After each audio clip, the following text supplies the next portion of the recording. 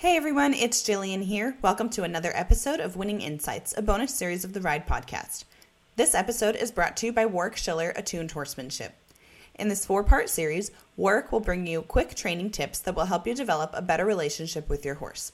And if you want to learn even more from Warwick, enter our giveaway for a chance to win a subscription to Warwick's online video library.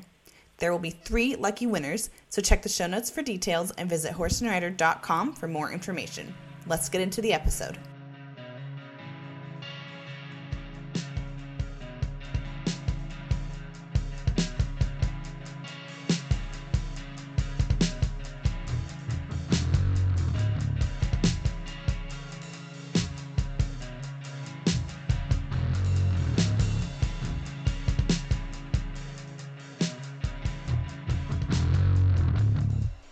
G'day everyone, I'm Warwick Schiller and welcome back to another episode of the Winning Insights podcast for Horse and Rider magazine.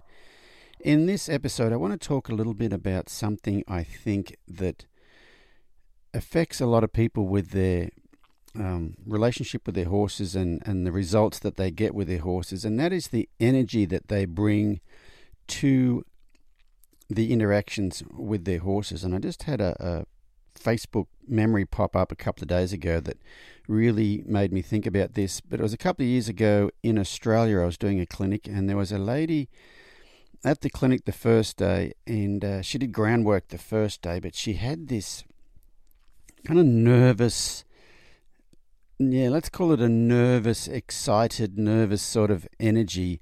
She was just kind of bouncing off the walls, and she had been riding a horse at home, but we did some groundwork the first day, and she had asked me, "Do you think I could ride tomorrow?" And I said, "Well, we'll see how your horse is," because just looking at her and her horse, I know she'd been riding at home, but in that clinic situation, that horse was a bit anxious, and her nervous energy was not helping that horse at all. And what I want to do is keep people safe, and I want to only ask yes questions. We talked about that in the last podcast, and I want to make sure that in this situation, she can ride her horse at home, but can she ride her horse safely in this situation? And in that last podcast I talked about only asking yes questions, and one of those yes questions was when the horse knows how to do something, but you've got to make sure they can do it given the current environment and their current mental state. And so that night of the first night after the clinic, we all went to dinner, and she happened to sit next to me at dinner, and I could just feel the energy coming off her. Like she kept saying, "Can I ride tomorrow?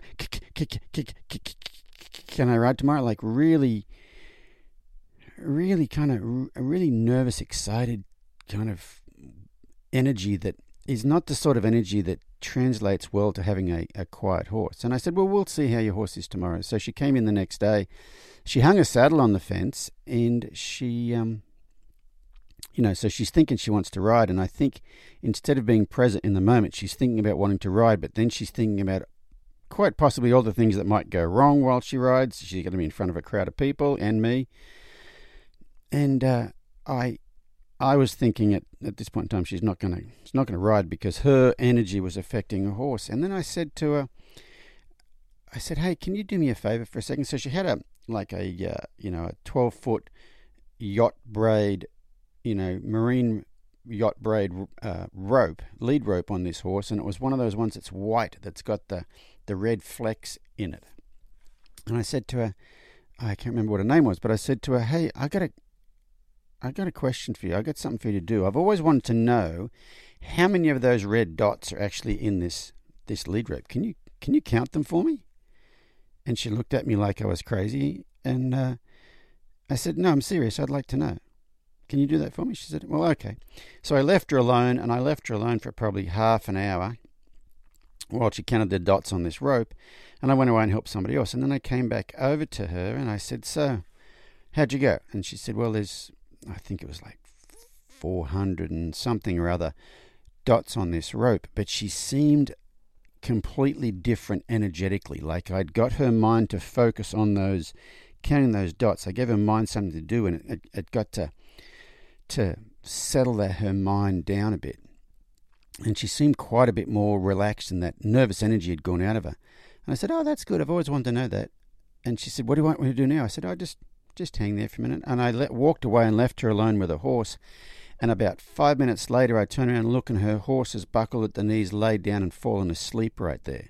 And this is the same horse that for the last 2 days at this clinic has been quite, let's say, nervous, had a sort of a nervous energy, and which reflected the lady's energy. And all I had to do was I gave her mind something to do where it couldn't get all manic while it was doing it. And I was listening to a Tim Ferriss podcast recently where he interviewed Hugh Jackman, and Hugh Jackman was talking about his he has a meditation practice which is transcendental meditation. And in transcendental meditation, what you do is you have a mantra, and it's just a simple word, not a very long word. Usually they'll give you a word that is in Sanskrit that doesn't really mean anything to you, but it's about as long as the word banana, basically, And what Hugh Jackman said was, what that mantra does is your mind wants to be busy and do things. And so it's, they call it the monkey mind. And so basically what that mantra is you give your mind something to do. He said it's like telling that monkey,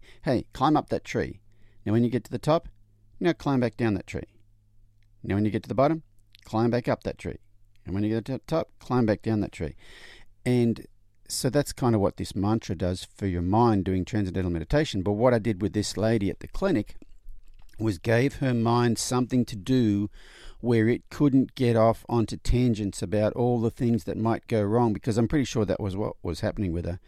And so I just gave her, I gave her something to do, something to focus on, and that quietened her mind, and that quietening of her mind consequently really quieted her horse. And she said, this horse has never laid down around me before. And she actually sat down next to a horse, and the horse had a good nap there. And the memory that popped up on Facebook the other day was actually a picture of her sitting with her horse at the clinic. So I just thought I would share that with you guys, because that's something I see a lot of people struggling with. And you've got to remember that your horse's energy feeds off you.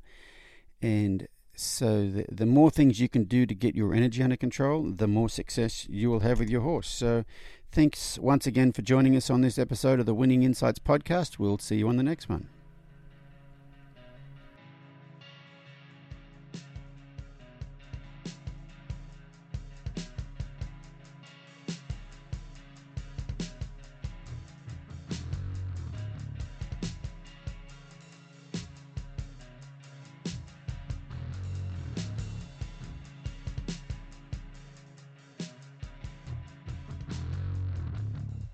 Thank you guys for tuning into the Ride Podcast. We hope you enjoyed this episode, and please be sure to subscribe wherever you listen to podcasts. Follow Horse and Rider Magazine on social media and find us at horseandrider.com. If you guys have any questions or comments, please be sure to hit us up at horseandrider@equinenetwork.com. We want to hear from you guys. And if you like what you're listening to, be sure to leave us a review on iTunes.